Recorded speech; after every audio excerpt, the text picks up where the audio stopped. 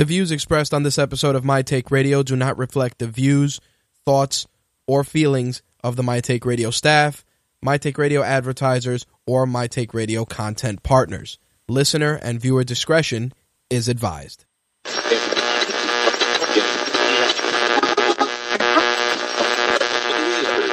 This coverage is live and uncensored, so if you have any small children present, you may want to have them leave the room.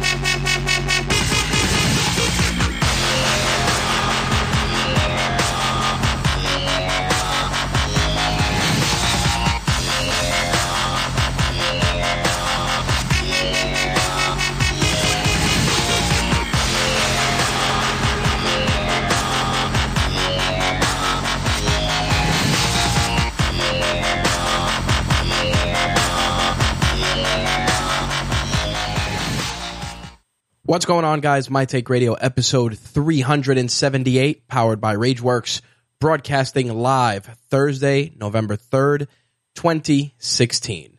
I'm your host, Rich, and our call-in number is 347-324-3541. Again, that call-in number, 347-324-3541. If this is your first time tuning into My Take Radio is a variety show covering mixed martial arts, professional wrestling, gaming, and entertainment. We air live Wednesdays and Thursdays at 11:30 p.m. Eastern, 8:30 p.m. Pacific. On Wednesday nights, we cover MMA and wrestling. Thursdays, we switch gears, jump into some gaming, entertainment, a little tech for good measure. And as usual, you can listen to the show on mtrlive.com. In addition to that, you can watch various different video feeds that we have for the show, plus our audio-only feed via Mixlr. You can also download the Mixlr app for Android or iOS devices and listen to the show that way. Just look for the app, MIXLR is how it's spelled.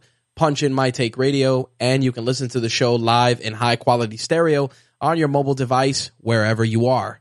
You can also listen to our colleagues Ben and Taylor from Black is the New Black, who also host their show live on Mixlr as well.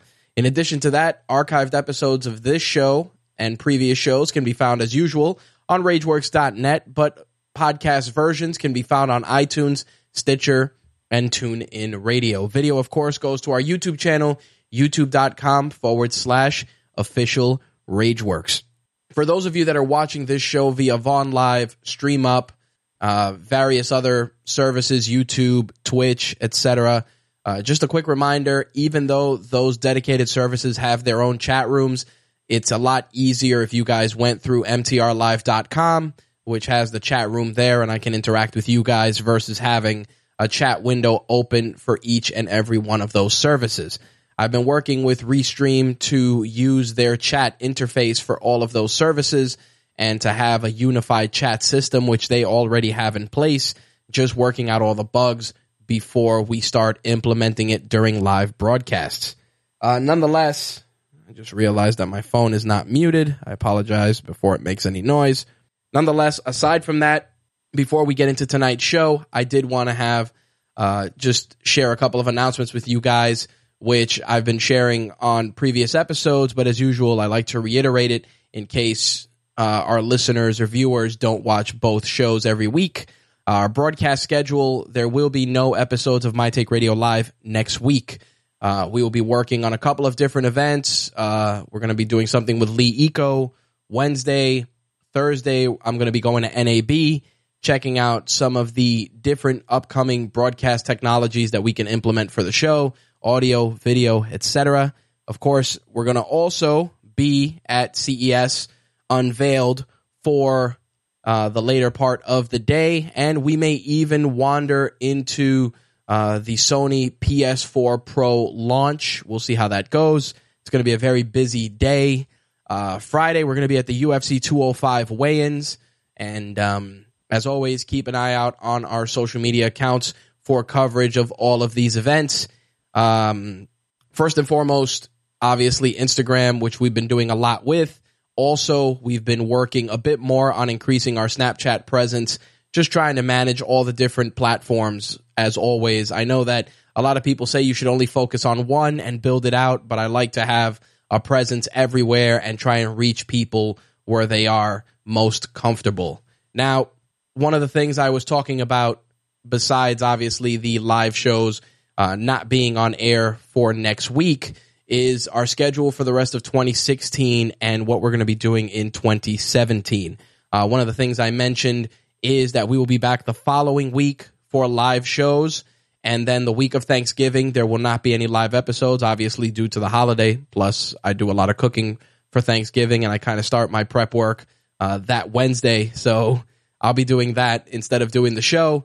Then, of course, in December, we're going to do a couple of shows in December, but we're probably going to take the last 2 weeks of the month off just for holiday stuff and family stuff, and we'll be back after the holiday break in January. Now, as I mentioned last week, and I mentioned during yesterday's show, I will be moving away from doing live My Take Radio broadcasts on a weekly basis for a multitude of reasons. I elaborated on some of it yesterday, and rather than regurgitate it, just it's time and getting the right people in there to check out the show on a live basis. Scheduling is always an issue, and because of that, I felt that it would be a disservice to be spread so thin and have the quality of the show suffer, which I elaborated more on during yesterday's show. Nonetheless, My Take Radio will continue as usual, the way we were when we got into this in podcast format. Our intention is probably to release MMA and wrestling editions late Tuesday night into Wednesday morning, and then late Wednesday night into Thursday morning for gaming and entertainment. All of the stuff that you're used to will still be there. Slick is still going to pop in for gaming and entertainment stuff. Jay Santy, Quark, various guests will be involved for any of the wrestling and MMA stuff, and that's how we're going to continue for the foreseeable future in 2017. Of course, we will do live specials. We will do live broadcasts if we have a special guest that wants to do a live show, but that is the that's the direction going into 2017. But again, it is not the end of MTR, just trying to refocus and pivot and go back to basics, what brought us here. For those of you that have asked about video with me not doing live episodes in 2017, I won't be staring into a camera blankly while I record a podcast unless, I'm really, really in the mood to just be a fucking creepo. We are still going to put stuff on the YouTube channel, but it'll probably be a stationary image with audio for now. Like I said, obviously things can change at any time, but that is the goal. In 2017, we're really going to try and focus just on growing RageWorks. And I mean really growing it, not this bullshit of this or that. We want to be up there. We want you guys to look at us like, people look at Polygon, The Verge, IGN, etc. You don't come into this and dream little. You got to dream big.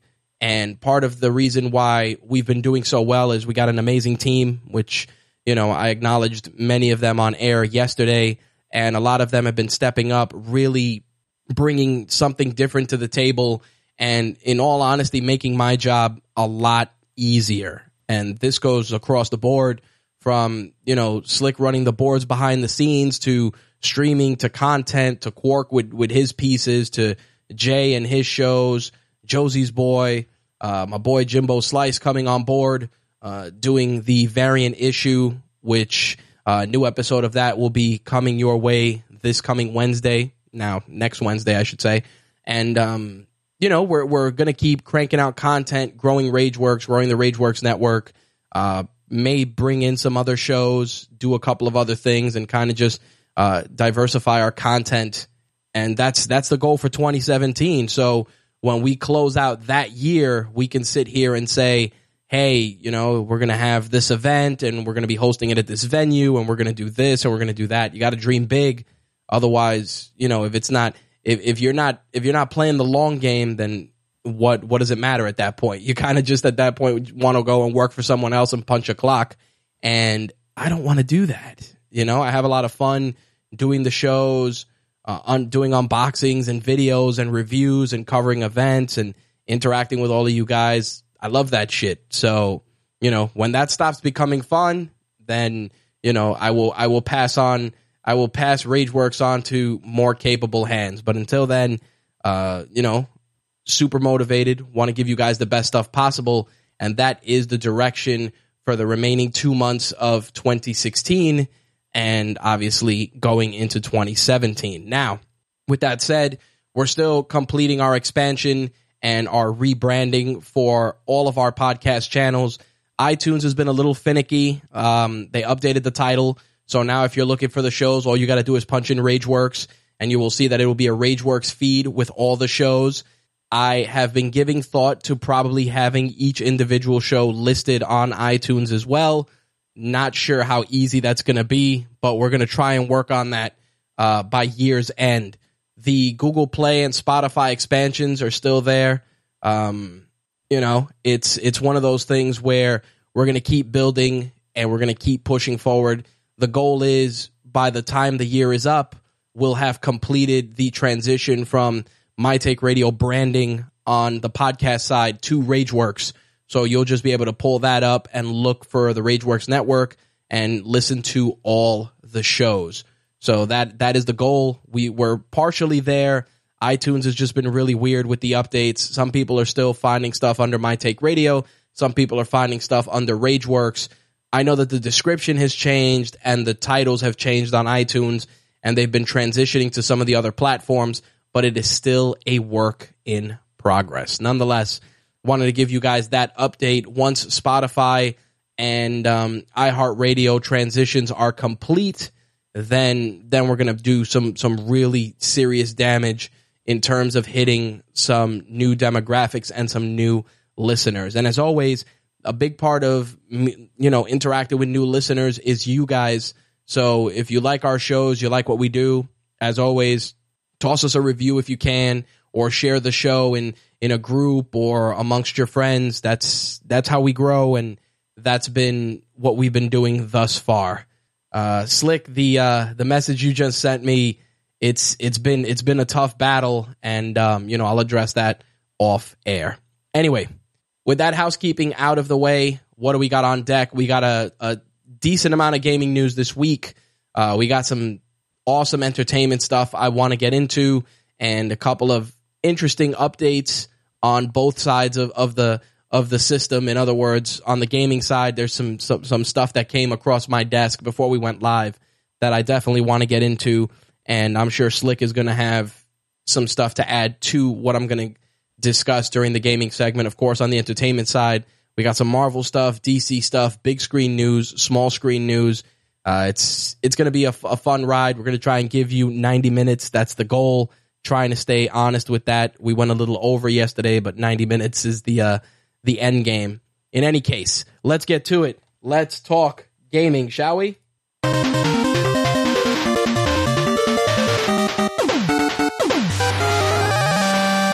All right, so a couple of things I want to get into.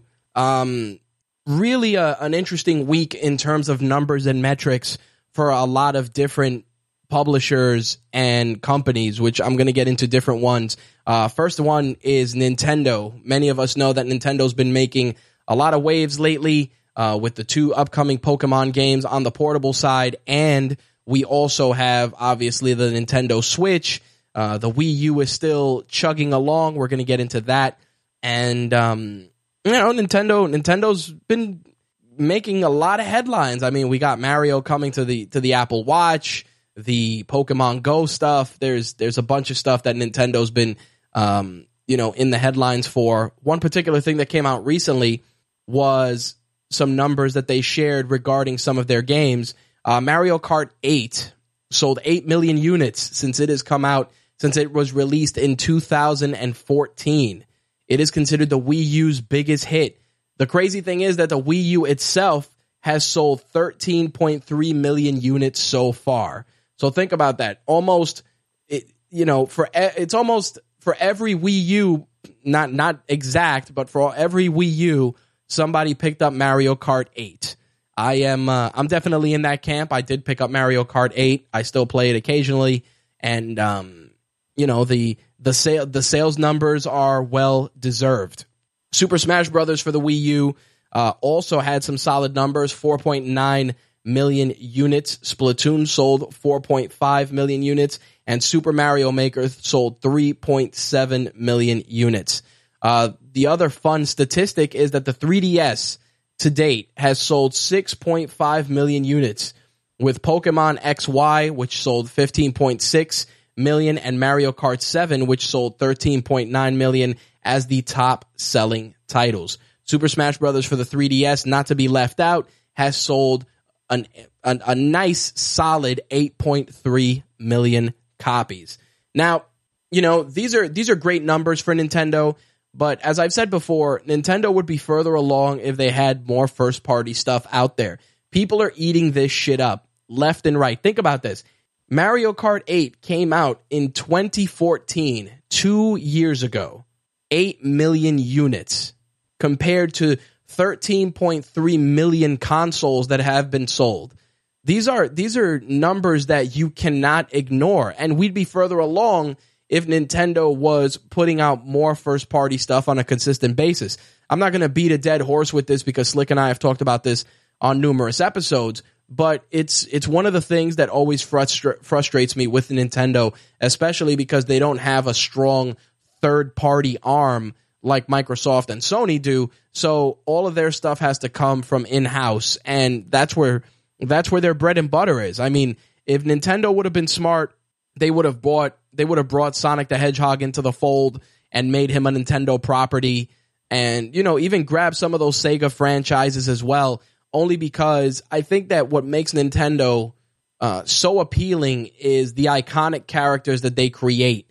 And I'm not just talking Mario and Luigi, but even characters that they created after the fact. I mean, when they created the Koopa Kids, which, are still popular now, we still see toys of them all over the place. Wario, of course, when he burst on the scene, Waluigi, same thing. And then, of course, other stable characters, Kid Icarus, Kirby, Star Fox. These are characters that their relationship with Nintendo is, it's iconic. Whenever we talk about some of these characters, the first things that come up are the games for those respective systems. I mean, you can't talk about Simon Belmont without talking about at least 5 awesome Castlevania games that you may have played on your Nintendo or Super Nintendo at some point in your life. I mean, it's just how it goes. And for me, I think that, like I said, while these numbers are amazing, they could definitely be better if they just were, on a more consistent basis. That's all I'm saying. All right. So on the Sony side of things, we got the PS4 Pro on the horizon. As a matter of fact, it's going to be in retailers November 10th. And I got to say a few things about that. First, obviously, is the fact that they put out their launch lineup, which most of these titles are already there, but they're going to be getting 4K and HDR support. And some of the other games are going to be getting patches. But it's a pretty solid lineup of titles that we're going to be seeing. Battlefield 1, of course, Battlezone, Bound, Call of Duty, Black Ops 3, Call of Duty Infinite Warfare, Modern Warfare Remastered, Deus Ex Mankind Divided, Drive Club VR, EA Sports FIFA 17, not even shocked, Firewatch, Helldivers, Hitman, Hustle Kings, Infamous First Light, Infamous Second Son, Knack, Mafia 3, Middle-earth Shadow of Mordor, NBA 2K17, Paragon, PlayStation VR Worlds, Ratchet & Clank, Rez Infinite, Riggs, Mechanized Combat League, Rise of the Tomb Raider, not even shocked, Robinson the Journey, Smite, Super Stardust Ultra, The Elder Scrolls Online, Tamriel Unlimited, The Elder Scrolls Skyrim Special Edition, The Last of Us Remastered, Last of Us Left Behind, The Playroom VR, Titanfall 2, Tumble, Uncharted 4, A Thief's End, Until Dawn, Rush of Blood, Viking Squad, Wheels of Aurelia, World of Tanks, and XCOM 2. Of course, that list will continue to grow by the end of the year with Watch Dogs 2, Kill Floor 2, The Last Guardian, Final Fantasy 15, Nioh, Resident Evil 7, and For Honor coming in early 2017. Of course, all first-party games that are released in 2017 will also be optimized, meaning titles like Gravity Rush 2, Horizon Zero Dawn, Days Gone, and Gran Turismo Sport will be joining that lineup. Now, again, release date November 10th in Japan, North America, and Europe, with a manufacturer's suggested retail price of $399 here in the States, and 44,980 yen in Japan. Now, before I bring Slick on, a couple of things I want to address. You don't need to buy a PS4 Pro. You don't. You don't need to buy an Xbox One S. The systems you have are great. Perfectly fine. Now, let me say this. If you are looking to upgrade your television set in 2017, taking advantage of one of those Super Bowl deals over the break and grabbing yourself a nice 4K TV, then by all means, feel free to future-proof yourself. That's how I look at it. You don't need it. I mean, I said a couple of shows back that I was going to pick up an Xbox One S so that I can bring my regular Xbox One into the studio for more streaming. And that is still my intention. But aside from that, I wasn't really going to go and buy it. But with the support for 4K Blu-ray and HDR content, I was contemplating picking it up sooner rather than later, only because I've been debating possibly picking up a 4K TV during Super Bowl weekend when they do some of the really, really good deals. And there's a lot of good companies out there with some really, really strong offerings on the 4K side of things. Again, I'm not saying that's how you guys should do it, but if you are looking at either one of those systems, please look at it from the perspective that you are upgrading your home theater, and don't just buy it for the sake of buying it, because there's really no genuine benefit. If you don't have a 4K TV, yes, you're going to have systems that are going to be able to maybe load the games faster, et cetera, et cetera. In the case of the Xbox One S, you got a smaller footprint, things like that. But otherwise, wait and invest in your home theater first. With that said, I'm going to bring Slick in because Slick and I are always not competitive, but just we're always looking at the best technology to suit our needs. So we are two individuals that update our shit on a fairly consistent basis, and I want to see where he stands with that. So let me bring him in. Mr. Slick, what's up? What's up, man? How you doing? I'm good, brother. How are you? I'm good. So where do you stand with the PS4 Pro? That's a very good question. I am, not to make a pun, but I am pro PS4 Pro, despite some of its shortcomings. Okay. Just that I am not, unlike the original PS4, I am not key to jump on it next week. Right. But like I said, and I don't think that it's going to have problems. Of course it could, but really, like you mentioned, right now I just have HD TV. Does not have 4K TVs yet. Right. I mean, unless you count my computer monitor, but I'm not going to be playing it here. Right. The games look great as they are. Right. I'm not saying that some games will look better, but that's one thing I did want to bring up. That's why I kept messaging you. Square Enix, again, is in the news a lot today. Of course. They dropped some additional images of Rise of the Tomb Raider in its PS4 Pro rendition. They did finally recently fix that issue where people streaming from PS4 could only do so in 360p. Now they can do it in 720p, which even that sounds ridiculous, but that's a PS4 issue. Right. But also they announced, and you said it was just announced today that Hitman would be joining the games that are getting the PS4 Pro update. Right. And they dropped some images for that. And I'll tell you, everybody knows I'm a huge Hitman fan. They don't look any better. The reason why they don't look any better is because Hitman looks amazing.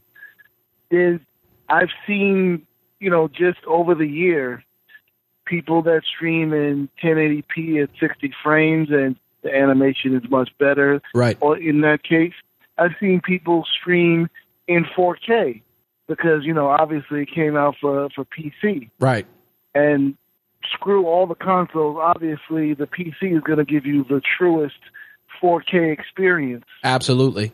Hitman does not look significantly better in 4K on a PC running high spec than it does on a PS4 or an Xbox One. Does it look any better? I would say absolutely yes, but it's a negligible difference. I mean, the game has its issues, but it visually, especially if you see the latest episode that dropped this week, visually it's something to experience. Right. But going back to the PlayStation 4, I would, especially since as far as what I want to call its native lineup, not the games like Rise of the Tomb Raider or Hitman that came out before the launch that are getting updates. Right. But the games that are quote-unquote being made for PS4 Pro and PS4, I'm right now most interested in Horizon Zero Dawn. So I was thinking of maybe waiting till February, hoping that maybe there'll be a Horizon Zero Dawn branded PS4 Pro bundle or something. Okay. Even if the thing is still the standard design, I am believing, because I know they did it for Uncharted 4, Sony does at least one branded console a year, just like Microsoft does. Right. And I'm thinking that unless they have something else, well, I just blew my own mind. Unless they're going to do a Spider-Man one, because then I would definitely wait for the Spider-Man one. Yep. I go crazy for Spider-Man. Absolutely. Considering, even though that's not well, technically that is still a Sony property. So there is the possibility of a Spider-Man branded PS4 Pro. Absolutely. And if I hear any word of that, I mean, I would drop the pre-order money on that instantly if they announced that. Well, let's put it that way. Well, a couple of things I want to say. Screenshots are always wonderful, and we've seen streaming, in all the native formats. But here's a couple of things I gotta acknowledge. I saw an Xbox One S running in the Microsoft Store, and it was running 4K Blu-ray, and it was running it on a beautiful monitor. And I said to myself, that right there is a beautiful thing. And what happens with 4K, much like 1080p, much like anything else, there's two schools of thought. And I always tell people this whenever I get a message on Facebook or a phone call asking for recommendations for televisions or hardware. I mean, you and you'll hit me up and ask for a recommendation on something. I always tell you the same thing that I tell everybody else. Your usage is going to dictate how much you're going to enjoy this particular piece of technology. And I say this for phones. I say this for everything. Because for me, when I'm watching a movie, when I'm playing a game, I want to have, without a doubt, the best experience possible. I want the best sound. I want the best picture. Because at the end of the day, it's a tool to unwind, and it's something that you're going to spend a lot of time in front of, especially in our case. And I'm a firm believer that if you're going to go and pick up these systems to run them on a 32-inch TV, you're not doing yourself any favors. And the reason I say this is because it goes back to the old 720p, 1080p debate when, people were like, oh, well, I got to get the 1080p TV, and they're watching, a 30-inch television where the difference is, negligible.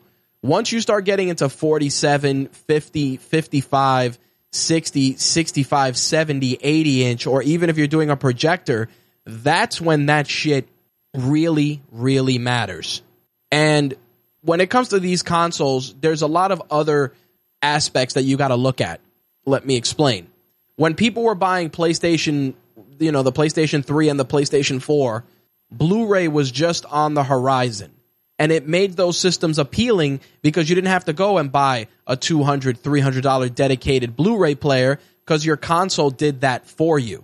And I always tell people that the PlayStation 3 at the time was the best Blu-ray player in the business because all Sony had to do was release updates to add features that people were paying extra money for standalone Blu-ray players. You remember that? Online connectivity. Yeah, I was saying the same thing. Yep. Online connectivity was one. 3D Blu-rays were another. Once all that stuff happened, it didn't matter whether you had a PlayStation 3 or later on a PlayStation 4, but you knew that your Blu-ray capabilities were going to be bleeding edge. And with that, this is where I look at it with 4K, HDR, etc. The 3D fad was exactly what we've always said it was. It was a fad. I own a couple of 3D Blu-rays that I ended up buying purely because those versions were on sale at or less than their regular standard counterparts. And again, it was movies that I wanted. I bought Dredd in 3D. I got a couple of Marvel movies in 3D. Movies that genuinely showcased those features were purchased on 3D. Now, when we get into 4K, it's the same thing. It's like, do you want to own a 4K version of, XYZ Disney movie or XYZ Marvel movie? Then by all means, knock yourselves out, because what happens is if you've seen the current 4K offerings, you get the 4K Blu-ray, you get a standard Blu-ray, and you get a DVD. So everybody's covered.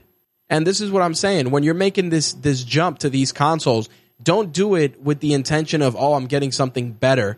Do it because you want to upgrade your overall experience. And when I mean overall experience, I don't just mean a game loading 3 seconds faster. I mean you staring at a beautiful 50-inch 4K Ultra HD display and having your eyeballs burned out of your fucking skull because the picture is immaculate.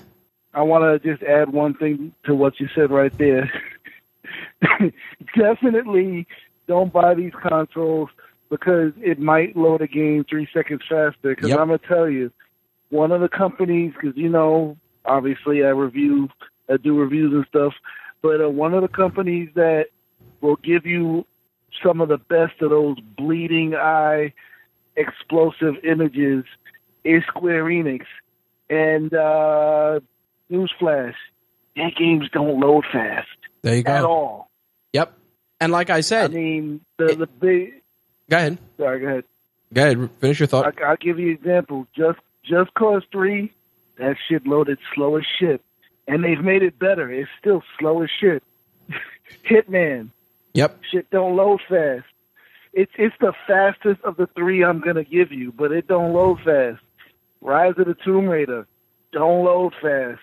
It has the fewest load times probably out of the three, but Hitman loads the fastest, and it can still take a minute for you to go, literally a minute or more, for you to go from hitting play to actually starting a mission. Well, one of the things I got to say is this. I'm sure that this holiday season we're going to see some impressive bundles. We already know that, I wanted to remind everybody and correct myself because I mentioned that I didn't know about the Target 2-for-1 sale. It actually started this past Sunday and is currently in effect. So if you want to get your hands on any of your favorite games and you're not doing it through Best Buy, you can do the buy two, get one free at Target through Saturday. Now, with that said, the PlayStation 4 Pro, they're probably going to do some deals come Black Friday. And I say this because Microsoft, our friends at Microsoft, from November 4th through the 12th, conveniently enough, when you buy a new Xbox One or Xbox One S console bundle, you get a new game of your choice starting at $299. Gee, excuse me, how convenient that they made that announcement right before a certain console from a certain company hits shelves next week. And they made sure to give you an example. You could buy an Xbox One S Battlefield 1 bundle, 500 gigs, and you can get Call of Duty Infinite Warfare all for $299. Gee, what a convenient bundle to promote. There you go. Or another one that they did. Gears of War 4 bundle with the 1 terabyte configuration, you can add Battlefield 1 or Titanfall 2 at no additional cost. Oh, just awfully convenient that you would just cite all of those titles that everyone is buying right now. There you go. Yep. So again, you know, the announcement of the PS4 Pro is amazing. I'm excited. You know, I'm excited for the Xbox One Scorpion. I'm looking forward to seeing what they bring to the table. But at the end of the day, I always tell people, if you're going to do something, do it because you're enhancing your overall experience. Don't do it because the game's going to load quicker, you know, or if you want to get a second console for another room, by all means do that. But please, take advantage of just upgrading your overall experience, because at the end of the day, the console doesn't mean shit if it's not playing through a TV that can make it look good, or a gaming monitor, whichever you prefer. I know a lot of guys like to do gaming monitors instead of televisions for their streaming purposes. Use your judgment. Think about what works best. And who knows, even if your TV is pretty cutting edge, you know, I mean, I have a good 1080p 240 hertz refresh television with 3D, and it's still a great TV. But yeah, I may get a 4K, and that TV, I may sell it. I may put it in another room in my house. It may end up in the studio. Who knows? But that's what I'm saying. You want to try and give people an experience that they can appreciate. And the only way you're going to do that is by making sure you have a complete experience. No half-assedness. Absolutely. And no, definitely don't do that. And I agree with you, like, when you were saying the gaming monitors, I mean, they're not exactly easy to find, because you'll see them like on a Best Buy ad or a Target ad, but right. They're not labeled as such. They probably still say TV on them. Right. And you know, just for anybody who's not sure, might be confused, the difference between a monitor and a TV, speakers. The TV has speakers, a monitor may have them, but probably does not. And a tuner. And the reason why a monitor might be, good point, and a tuner, yes. A monitor might be better is because of the fact that as beautiful as these TVs are, they keep getting smaller, and the speakers keep getting shittier. Yeah, but think about it. I was going to say, think about it. Look at your TV. Anybody listening to this, look at your TV. What's in front of or beneath it? Some kind of sound system. Always. You do not get the sound from your TV speakers. And I'll tell you this because it's something that, you know, in trying to, like I said, I always try to give people the best that I can from the streams. I always forget to turn off my sound bar, which is why sometimes, like, the people watching will see me pause for a second, because when my sound bar isn't being actively used, just like the TV, after a while it shuts off. And that cuts my view for a second. Right. Like it shuts off the TV for a second when it's switching to TV. So the reason why it does that is because I'm using the headphones or the mic now, which I'll get into that as well, when I'm streaming, so it's not putting out sound. Right. And if you hear the difference in whatever I'm watching between when the sound bar is on and when the sound bar is off, you're like, what the fuck is that sound that I'm hearing? Right. It's like listening to a mouse versus listening to a lion. Well, I gotta say this. I'm a big proponent of making sure that whatever TV you buy, you get the best sound possible.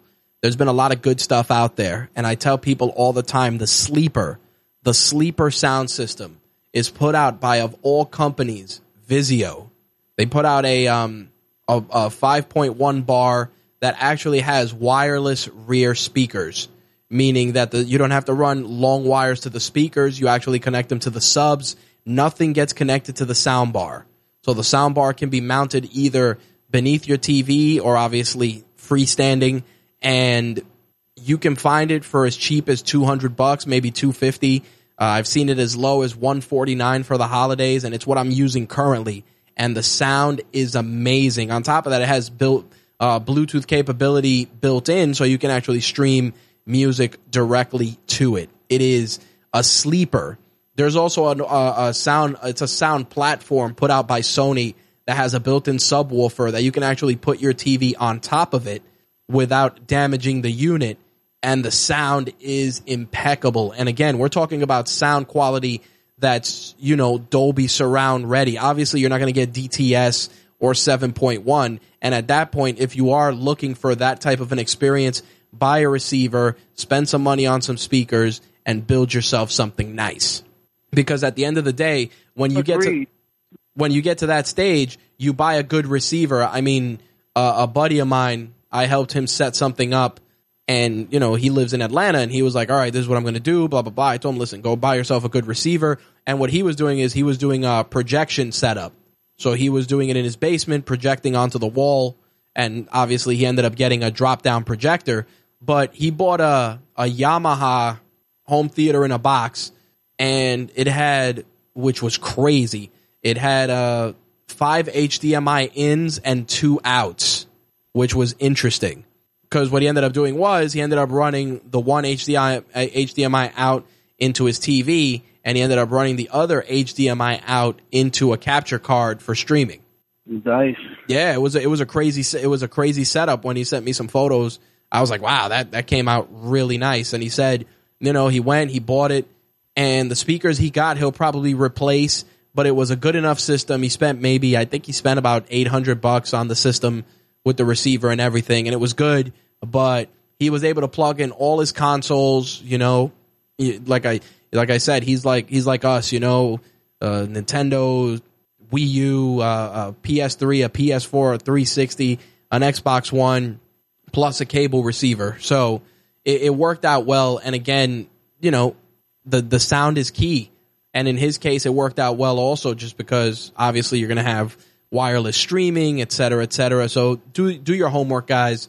As always, and I put this out there, if you're stuck or you have any questions about that stuff, you can reach out to me or Slick either through the group or social media, and we'll gladly try and point you in a direction that will give you guys the best bang for your buck.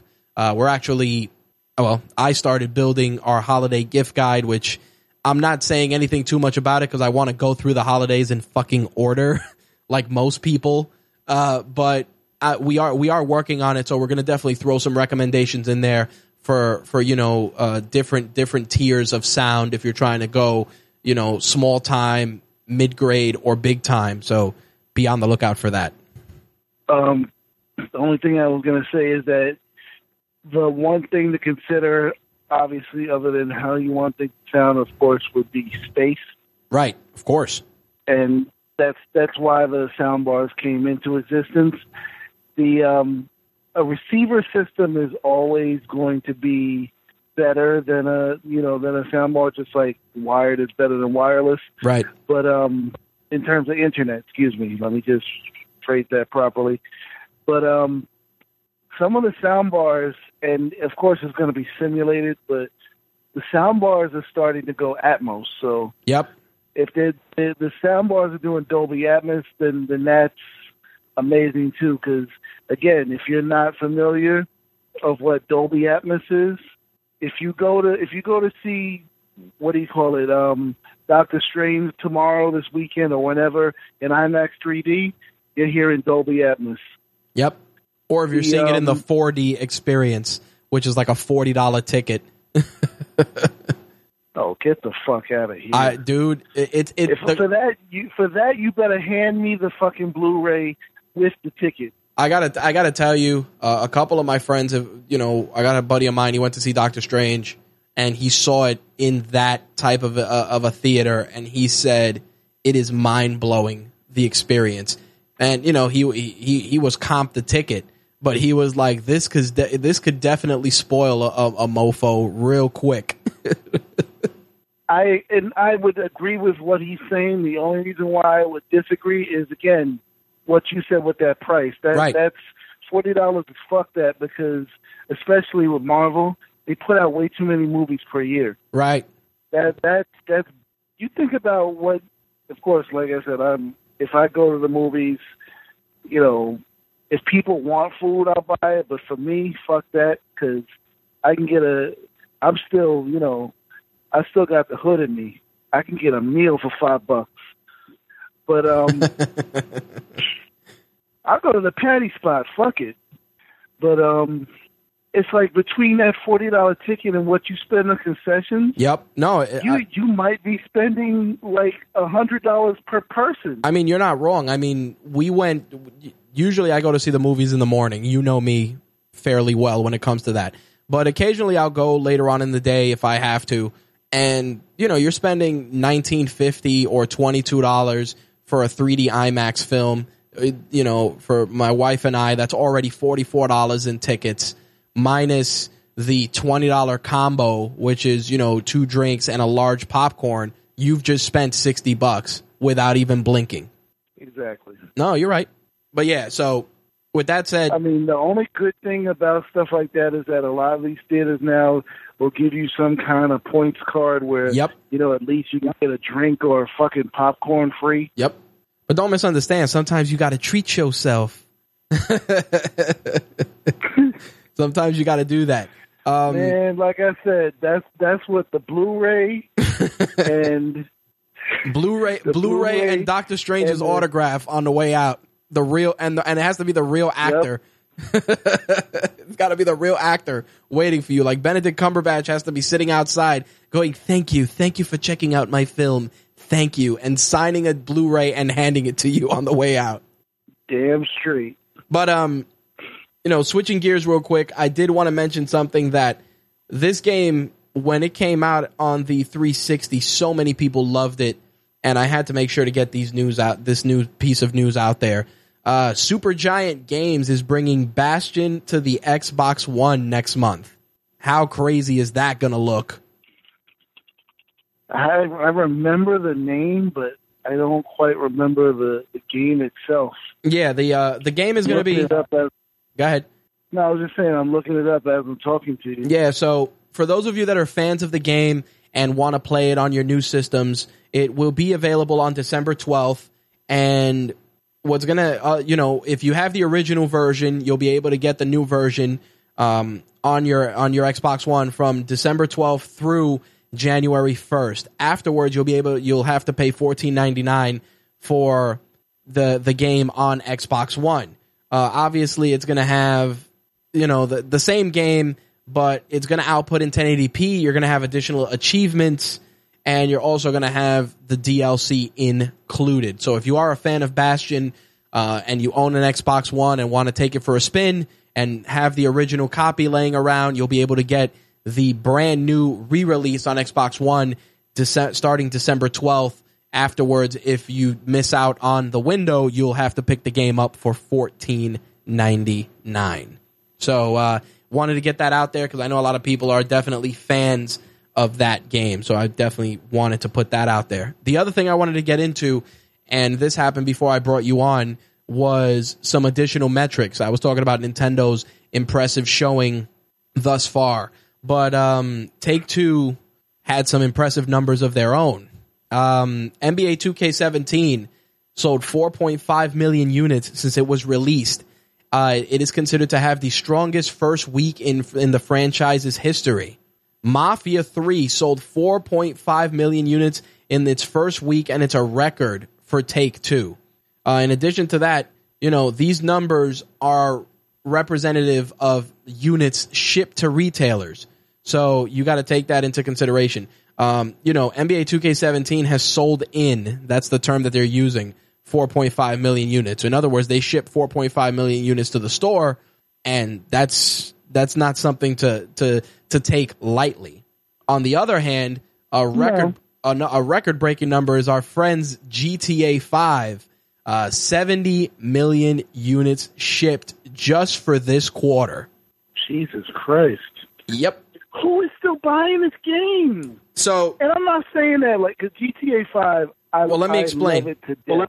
I don't play it anymore, but I love it to death. Well, I got to just put this out there. GTA 5's 70 million number constitutes an additional 10 million units sold in the quarter, added to the additional 60 million copies that have been sold so far. So that's 10 million shipped, 60 sold, 70 million in total, which is insane. Crazy Eddie. Yep, it is bonkers. I was like, all right, you guys got it, take two. I'm not going to mess with you guys. The other item I did want to mention is the fact that, these games are coming out and we still haven't even looked at the MPD numbers for October, much less, how the MPD numbers are going to look in November. But there's still some stellar titles that have been released that are going to definitely upset the apple cart a bit. I'm curious to see how well Titanfall 2 is done. I picked it up. Fun fucking game, man. I mean, our very own Captain Quark reviewed the multiplayer experience, and it wasn't. He felt that it wasn't up to snuff, but I played the beta. I enjoyed it, and of course, I'm going to work on my review for that as well. Right now, for those of you that are curious, I'm working on a review for Dragon Ball Z Xenoverse, which 2. Yes, 2. Thank you. I feel mixed about that game for different reasons, but I'll address that in the review. In any case, a lot of great titles are coming out, and these are titles that are still being, like I said, sold in, as in shipped to retailers, and we're not even looking at overall sales. I think when those numbers come out, we're going to see what time it is for real. I hear you. I was going to say, I wanted to ask you, Titanfall 2, does it have a single-player campaign? Yes, it does, and that's what I was very excited about. They have included a single-player campaign. Okay. But I got to say this, and this isn't me pontificating the multiplayer experience, but I got to say, when I first started playing the beta, I was getting my ass handed to me, but as I played it a little bit more, I got a little better. It turned from me being killed 20 times and killing one person to me killing, 10 people and getting killed 20 times, There was definitely of course, because you got the assholes, the Twitch assholes, the lag switching assholes, the camping assholes. Yep. There's always a bunch of assholes. Right, but the thing is also that Titanfall 2 gives you just a variety of different loadouts that you can use. I mean, you got the smart pistol, you got various other pistols, you got guys that like using sniper rifles, plus with the addition of the grappling hook, oh man, it changes the game completely, because you could just be running and gunning, shoot the grappling hook, jump on a building, hop up there, switch your loadout, use a sniper rifle, take a dude out, load your Titan, jump into the Titan, and just proceed to unleash all kinds of hell with your mech. So, it was a fun game, man, and me, I'm not big on getting online into the multiplayer stuff, but I had fun on the beta. Don't get me wrong, I didn't turn on my headset to talk to anybody, but whenever I got in a room with a team, we went in there, we had a pretty decent strategy, and there were times we'd do really well, and there were times that we'd be playing against people that they were seasoned veterans just killing us at will. There you go. The other, game that was being released, this one's going to be backwards compatible, is Blue Dragon. If you remember that was the big JRPG that they put out for Xbox. Everybody was, oh my God, Blue Dragon, so amazing. But, Mistwalker had already done backwards compatibility for Lost Odyssey. But now it looks like Blue Dragon will be playable on the Xbox One also. The problem is that the only way you're going to be able to play it is obviously if you still have a physical copy of the game, only because they never did a digital version of Blue Dragon. But still, that's a game you could pick up for $5 or $10, and it's pretty solid, It might cost more than that. Yeah, well, now that they did that, probably won't find it in a GameStop. Now that they did that's this, one of those niche titles that people are gouging on eBay. Well, with this announcement of backwards compatibility, I expect those values to go even higher. Yep. Now, the last piece of gaming news I wanted to tackle was a piece that Eurogamer put out that said that Nintendo would be ceasing production of the Wii U later this week. A lot of people were like, it was inevitable with the announcement of the Switch, blah, blah, blah. So, funny thing is, even though Eurogamer put that out, Nintendo is saying that it is not true. A spokesman for Nintendo said there is no change to our Wii U production. Even though the Nintendo Switch is slated to go on sale, Wii U production is scheduled to continue. It's interesting because when the Nikkei reported that the Wii U was going to end production and make way for the Switch, Nintendo denied that report as well. But the funny thing is, that Nintendo has had a history of denying reports, and then they turn out to be true. Funny thing was, in 2012, they denied the report that the 3DS would be getting a newer, larger version, and then, of course, a few months later, 3DS XL, and the Nikkei was correct. So, with that said, where do you stand in this? It'd be a shame if it's true. I wouldn't, doubt it being true, but I also wouldn't doubt that they're going to continue, because as long as it's still selling, why would you stop making it? Plus, if let's say it is true, I deny the shit too, because if you didn't intentionally leak it, then right now it's none of anybody's fucking business. Right. So yeah, I deny it, and then come out and say, yeah, we're doing it. Fuck it. Well, I gotta say this. Even if they're ceasing production, there are still consoles in circulation. And I'll be honest in saying this. Absolutely. If you're not buying a Wii U this holiday season, then you're not buying it at all. Not buying a Wii U. Period. Let's not kid ourselves. You're not either replacing it because you went crazy and tossed the tablet across the room. Right.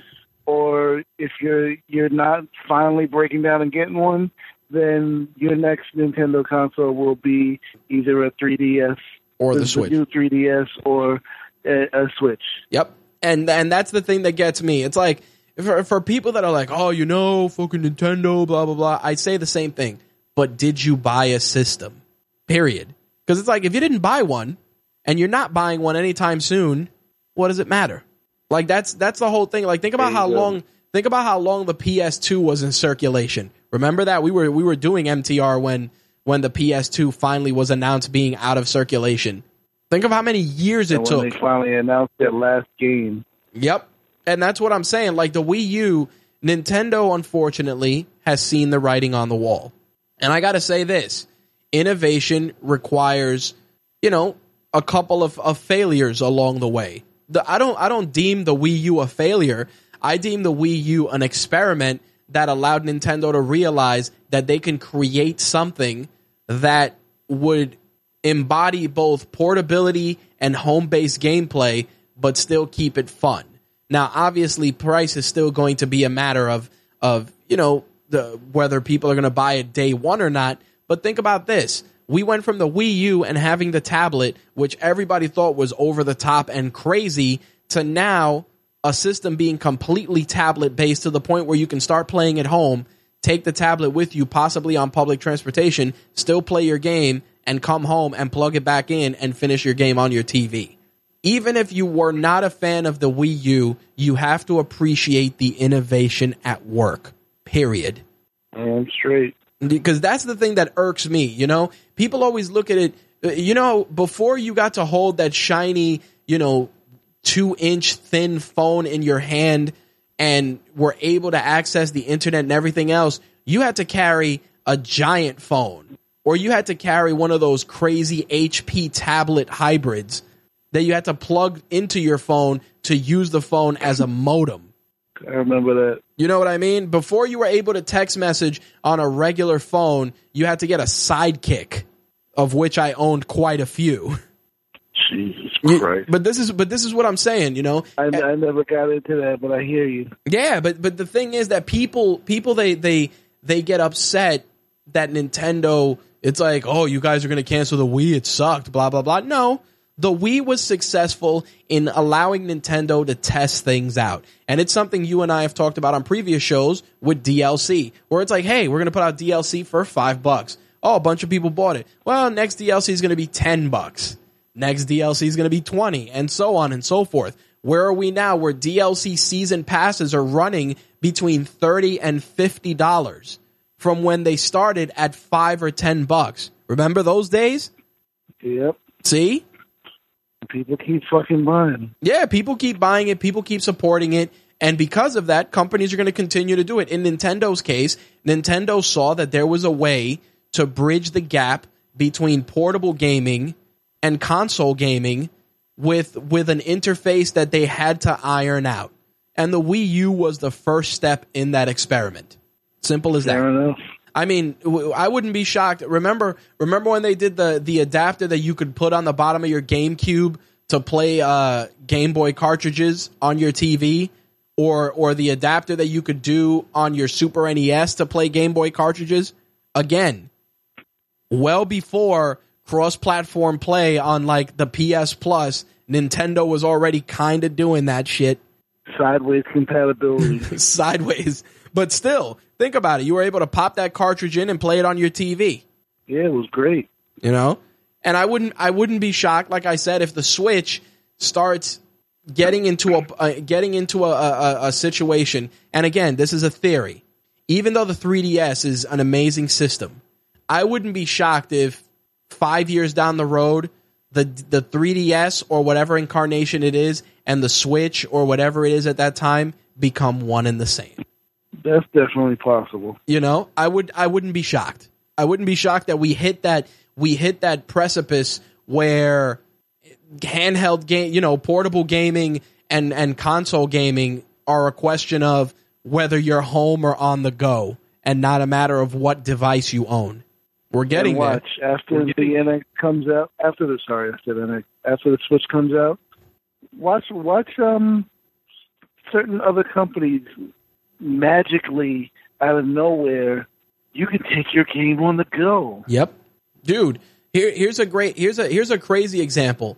Even though Nintendo has been testing it, it's kind of what Apple did, because it got to the point where you could output your tablet or your iPhone to your TV. Again, it's always been there. It's just a matter of who does it best.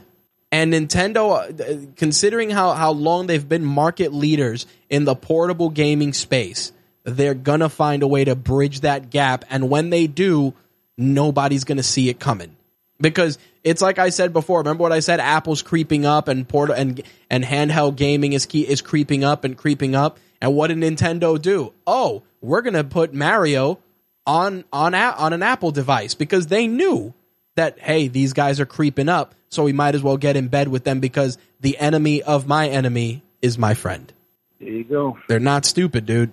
But you have anything else to add, my friend? Go ahead. Oh, yeah, I thought you were talking. Sorry.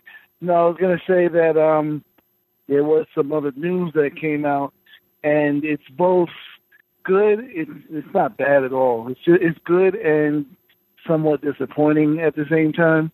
Okay. I wanted to speak on it, but actually our very own Quark kind of beat me to the punch. And this was really an RKO. It literally came out of nowhere and was announced yesterday, even though it came out yesterday. And by yesterday, I mean Thursday, because it's now November 4th. THQ Nordic, yep, not one of my favorite companies, but whatever. They still have some of my favorite games. THQ Nordic released Destroy All Humans for the PlayStation 4. That's right. Destroy All Humans was originally released for the PlayStation 2. Yep. And it was a very fun game. You basically played an alien clone sent by an overlord to Earth to destroy all humans. Right. And when I say it's somewhat disappointing, it's the fact that it's great that it's only $20. Right. But when you turn it on, and I, I'm the one that says graphics aren't everything, it's not really worth more than $20. They really didn't do anything to it. Well, it's funny. Like, I still have. I'm hoping that I get a review copy, but because I haven't put my hands on the game yet. But in seeing like the video and the screenshots, all they did was manage to make it widescreen and up the resolution a little bit. Right. It still doesn't look like it barely looks PS3 worthy. Well, you know what's funny? They with that announcement, which I actually received that announcement and assigned it to Quark. But the thing was that THQ Nordic, and this is probably going to trip you out when you hear this, they're pretty much speculating that they're going to release their entire catalog on PS4 and Xbox One down the road. So, Red Faction, all that shit, we're going to see that. And to your point, at least put in the work, guys. at least put in the work. It's like, I'll even go back a little bit. Tomb Raider Anniversary, which was on PS3 and Xbox 360, was a re-release of Tomb Raider, the 1996 original. Right. Looked fantastic. Because they put in the work. With Crystal Dynamics, they used the new engine from Tomb Raider Legends and built. They used it to rebuild the original game. Right. I'm like, are you guys doing anything other than just porting up games? Nope. That's why it's like, again, I would love to play it, but I'm not that excited for Darksiders War Master because they're just going to port it up. It's going to be the same game.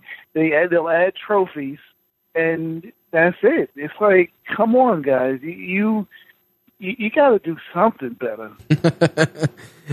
Dude, I definitely I feel your pain. I definitely do. It's one of the things that I was saying, and I've talked about this before. It's like, if you want to port stuff over, at least put in some of the due diligence. Like I've always said, I'd love to see like Legacy of Kain ported over to a new consoles with fresh graphics, or Castlevania Symphony of Night ported over, but like, awesome looking. I mean, it is what it is, but there was some chance of Legacy of Kain coming back, but it just doesn't have. There's a multiplayer game. Yeah, Nosgoth, right? MOBA. Yeah, I guess it doesn't have the fan following. Yeah, it's crazy, man. It's unfortunate. Because I'm sure if that game did well, that would probably spawn another Legacy of Kain game. Well, that's what they were talking about from that universe. Well, that's what they were talking about with Capcom, also about everybody wants to see Darkstalkers brought back. But again, it's, bring it back. Will you buy it? Excuse me. Sorry. It's all right. But yeah, but I mean, no, go ahead. It's like, I mean, I'm not trying to knock them too much because I don't know how to make a fucking game, but it's like, it's just, I don't know, it just seems a little bit lazy. I'm not disagreeing. It's just to the point that these games are still going to be great, even if you just port them up. Right. If you like them then, you're going to like them now. Correct. I agree. But it's like, if these games were made brand new in 2016 and you made them like this, nobody would buy them. Because it's like, what is this game that looks like something from the PS2 that you're trying to get us to pay $60 for? Correct. I mean, that's one of the things I say that was done right with like the Uncharted collection. Like when that was done, it was like, wow. And it's not even really about graphics. I mean, right. Add stuff to the game. Precisely. No, I agree. But like I said, if I get it, I'll definitely give you guys my full impression. Cool. I probably won't hear anything until at least tomorrow. But then there are, of course, the games that were made in 2016 or in 2015 that are coming out this year, which we can look forward to right after the PS4 Pros launch next Friday. Anybody that is into the series or into first-person adventures, there is Dishonored 2. Right. The same day for Assassin's Creed nuts, there is the Assassin's Creed Ezio Collection. Yep. Which that comes out only on the consoles. It doesn't fit there's a PC version. I'll be checking that out. I still have all the games on PS3, so I couldn't. For me, I couldn't warrant a purchase. Oh no, I wouldn't purchase it. I'm not trying to. Oh, I hear you. Yeah. But then the week following that, the following Tuesday, we have Watch Dogs 2. No, I'm sure you're super excited for that. Fingers crossed. It's like I am. At the same time, I shit on it because of Watch Dogs 1. Right. Was Watch Dogs 1 bad? Absolutely not. It was a good game. But was Watch Dogs what Watch Dogs was built up to be by Ubisoft? Hell no, it was not even close. Right. Not even close. So that's why I'm skeptical on Watch Dogs 2. Personally, I don't see it as a day one purchase. I would have to be able to play the game, or at least see other people play the game. Right. And, be able to form an opinion before I would put my $60 down. And again, I'm not saying the game's bad. I can't say the game's bad. It's not out yet. I haven't played it. But just based on its predecessor. And I'll give you a current example.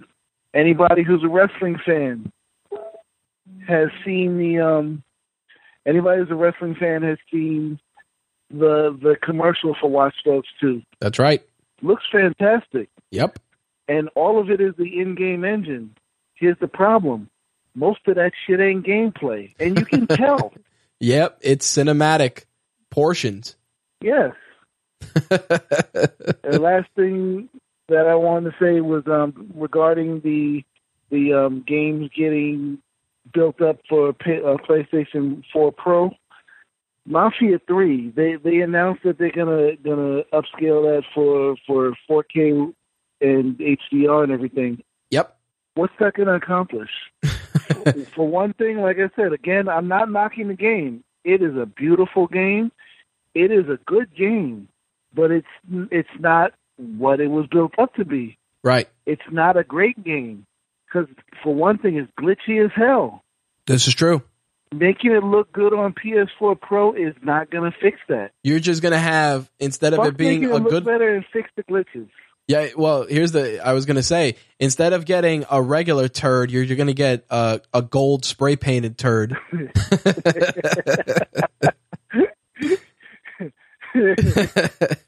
That's why, and not, again, not to say that the game is bad, but it's true. It's like, hey, we're going to make it look prettier. But is the pretty gonna hide the glitches?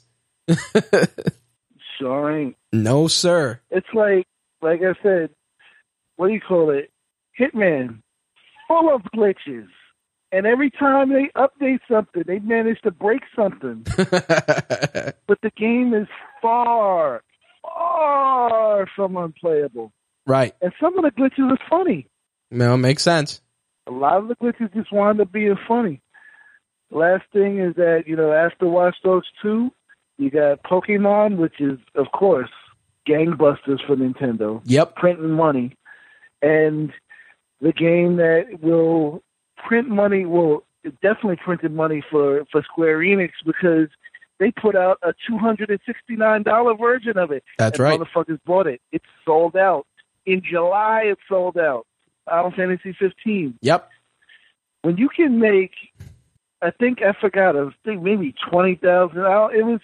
It wasn't a whole lot of copies. It was a limited edition. But when you can make, let's even say it was 10,000. I think it was more though.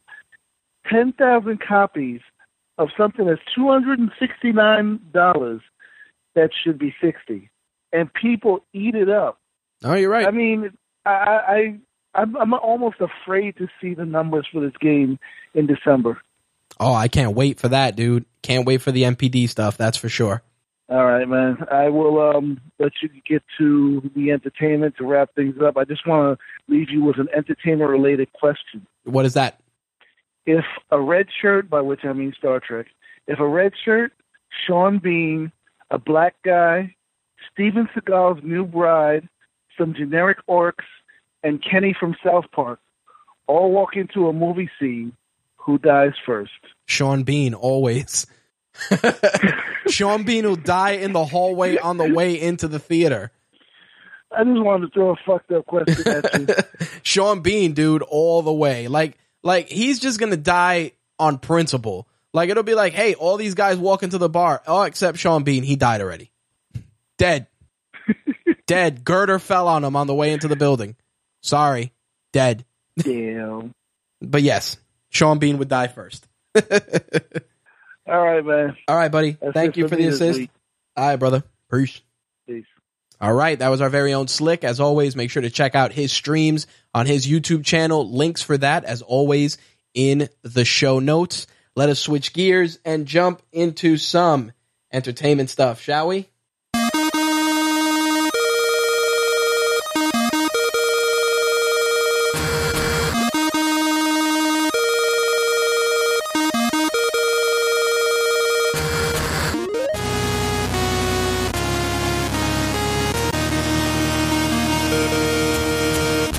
All right, got to open things up with the box office numbers. Unfortunately, Tom Hanks could not dethrone Madea this past weekend as Boo! A Madea Halloween remained in the number 1 slot, earning $16.7 million. Tom Hanks' Inferno came in the number 2 slot. Jack Reacher came in at number 3, earning $9.6 million to bring its total to $39.7. The Accountant was number 4, earning an additional $8.5 million to bring its total to $61.3 million. Do yourselves a favor, if you haven't, check out our review of The Accountant on RageWorks.net and see for yourself what I thought of the movie. Give it a shot. You might enjoy it. Also, check out our last episode of MTR's Gaming and Entertainment Edition, where I did a 5-minute movie review of The Accountant as well. Ouija Origin of Evil was number 5, $7.1 million, bringing its total to $24.6. The Girl on the Train was number 6. Miss Peregrine's Home for Peculiar Children was number 7 with an additional $4 million, bringing its total to $79.9 million. Keeping Up with the Joneses came in at number 8. Storks was number 9. And I Dil Hai Mushkil was number 10. I have no idea what that is. I probably bludgeoned that name, but yeah, that was the number 10 movie. Of course, this weekend, Doctor Strange, which is already in theaters, already killing it internationally. It's already earned $86 million in the international market.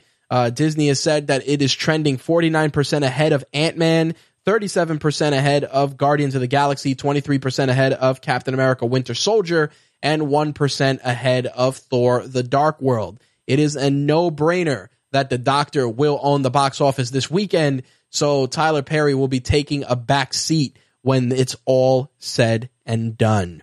In some what the fuck entertainment news, of course, a few months back we were talking about Rambo getting a potential sequel with Sylvester Stallone set to reprise his role as John Rambo. That has since changed.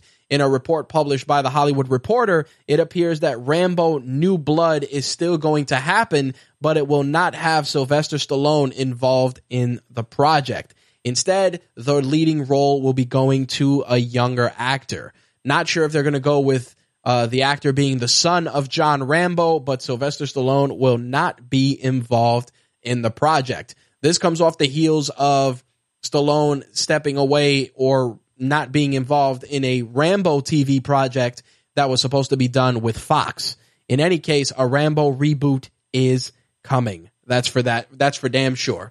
Now, in some small screen news with regards to reboots, we were talking about the return of Cruel Intentions. Turns out that NBC has decided to pass on the series. TV Line has decided not to move forward because they feel that they currently have a very packed mid-season schedule, and they're already committed to picking up other shows. Sony Pictures is currently shopping the show around to other networks. But for the time being, we will not be seeing a Cruel Intentions TV show on NBC. Of course, it wouldn't be an entertainment segment without some comic movie news. On the DC side of things, it looks like The Flash has lost its director. Rick Famuyiwa, I always mess up that guy's name when I try to say it fast, has decided to step away from the DC's Extended Universe version of The Flash. The split is being cited as being due to creative differences. Famuyiwa came on board after replacing Seth Grahame-Smith, who left the film in April. This is now the second director that has left the project, and it is making things incredibly difficult to get the Flash film out during the time that they were scheduled to release the film for. The intent was to get the filming underway with an expected 2018 release date, but Ezra Miller, who is going to be starring as Barry Allen in The Flash, has other commitments on deck. So that may derail the expected release date for The Flash and may end up pushing it further into 2018. Of course, once we get any additional information, including potential directors, we will share it with you guys either on air or on RageWorks.net. Looks like Walt Disney is continuing its trend of recreating its classic films in live action format.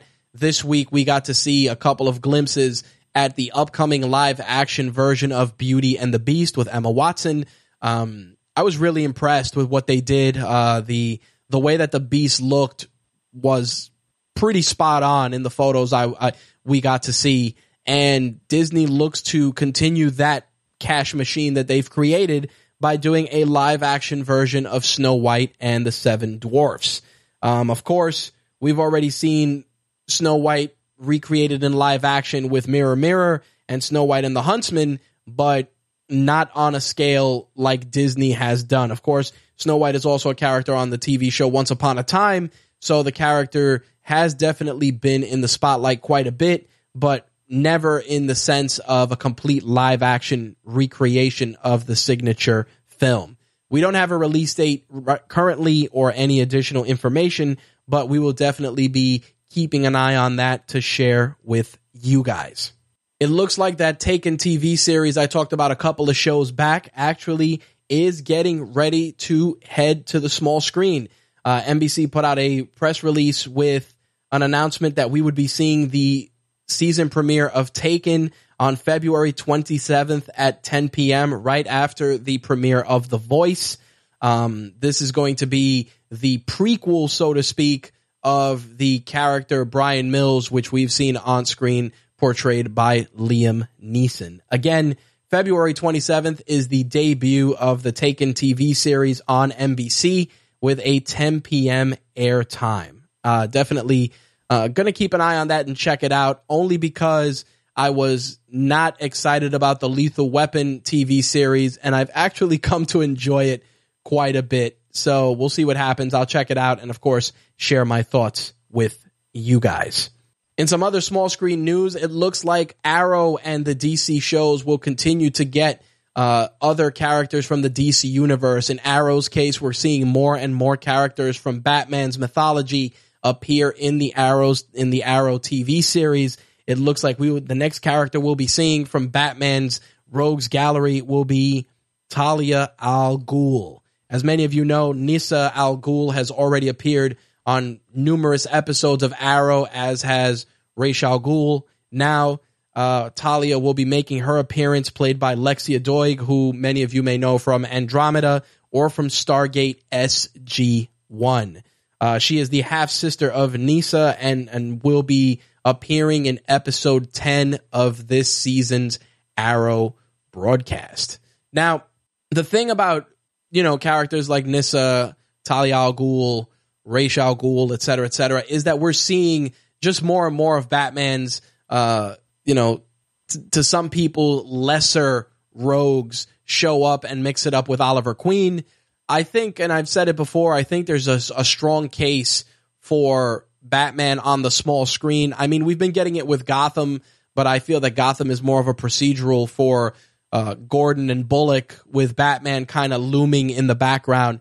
But I think a dedicated Batman TV series would do very, very, very well, especially in the universe that has been crafted by the CW already. I think Batman would fall in quite nicely, or at minimum, deserve to be acknowledged. Even if you don't have Batman show up and you use Bruce Wayne, you use Gotham City, you use a couple of characters here and there, just like we saw with Deadshot and the tease for Harley.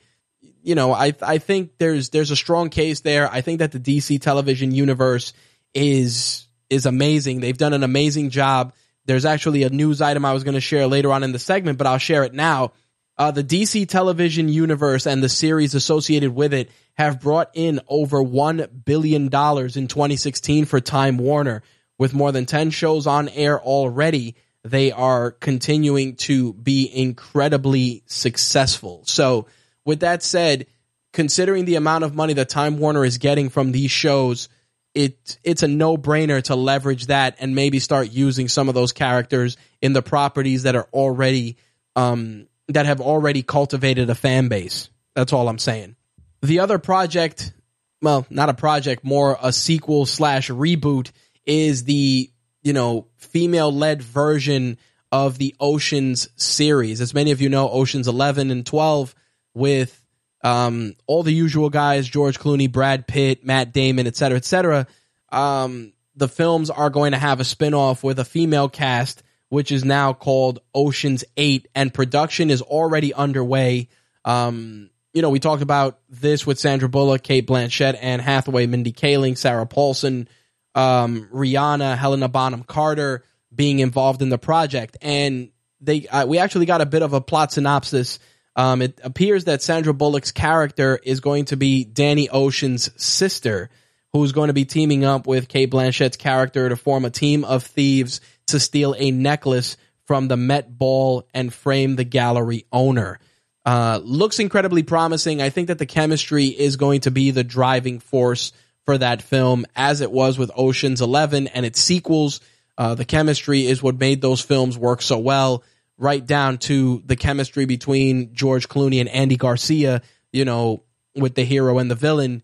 I think that that's going to be a big driving force for a film like Ocean's 8. That's for sure.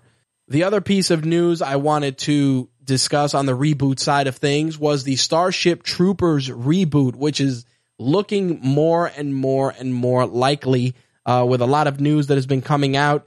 Right now, it looks like there is a reboot which has been greenlit, and The Hollywood Reporter is saying that the team that was behind the Colin Farrell remake of Total Recall is involved in the Starship Troopers remake. The original Starship Troopers was produced on a budget of $105 million and only made $54 million with a worldwide gross of $121 million. It definitely was not considered successful, but it did spawn a couple of direct-to-DVD films and has developed its own, passionate fan base. Of course, the AAA actor Casper Van Dien was involved, Denise Richards, Jake Busey, Neil Patrick Harris, Clancy Brown, just a lot of great character actors, Michael Ironside, that really put together a film that when you saw it, you were like, what the fuck?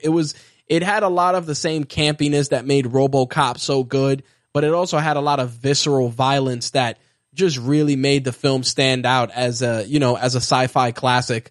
I'm intrigued to see if they can pull off something of that magnitude with the reboot, but I feel that that's a film that lightning in a bottle. You only got that kind of magic once. You had the right cast, you had the right environment. I don't know how well it would do, but I'm curious, and I'm going to be watching the development over the next couple of weeks.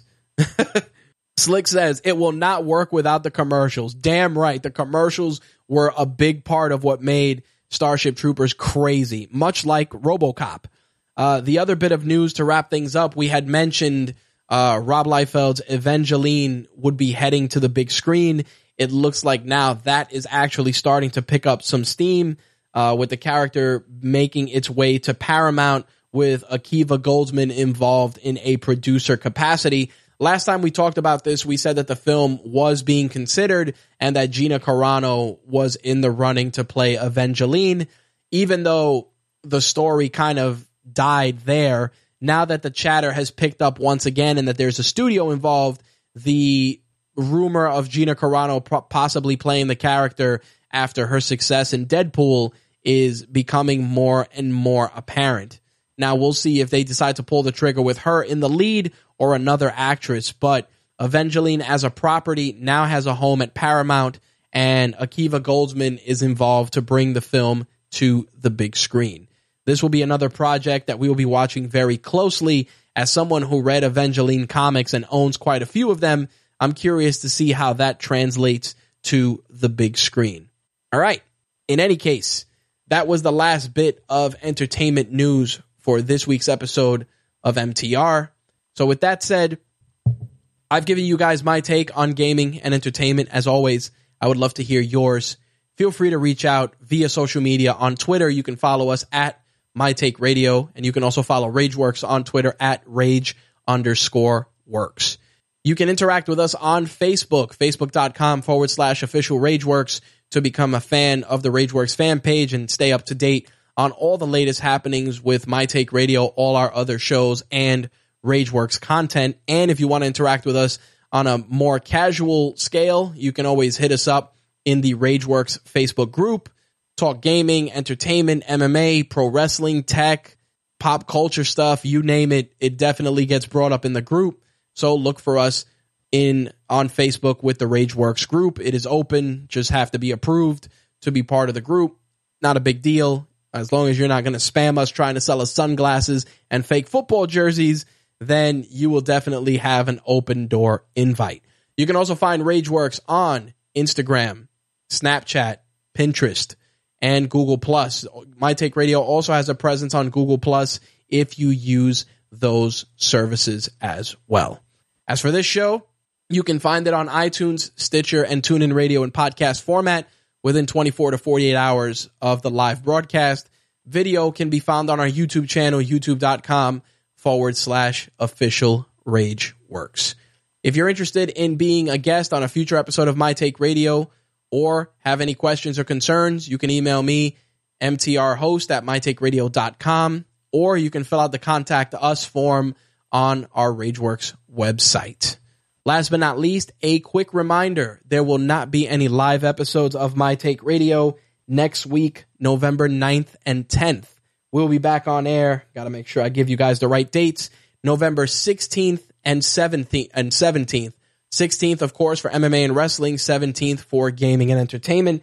After that, we will be off November 23rd and 24th for the Thanksgiving holiday, but we'll be back Wednesday, November 30th, and Thursday, December 1st for the gaming and entertainment editions of MTR. Of course, MMA and wrestling will be on November 30th. All right, guys, I want to thank you guys for tuning in and checking out this week's episode of My Take Radio.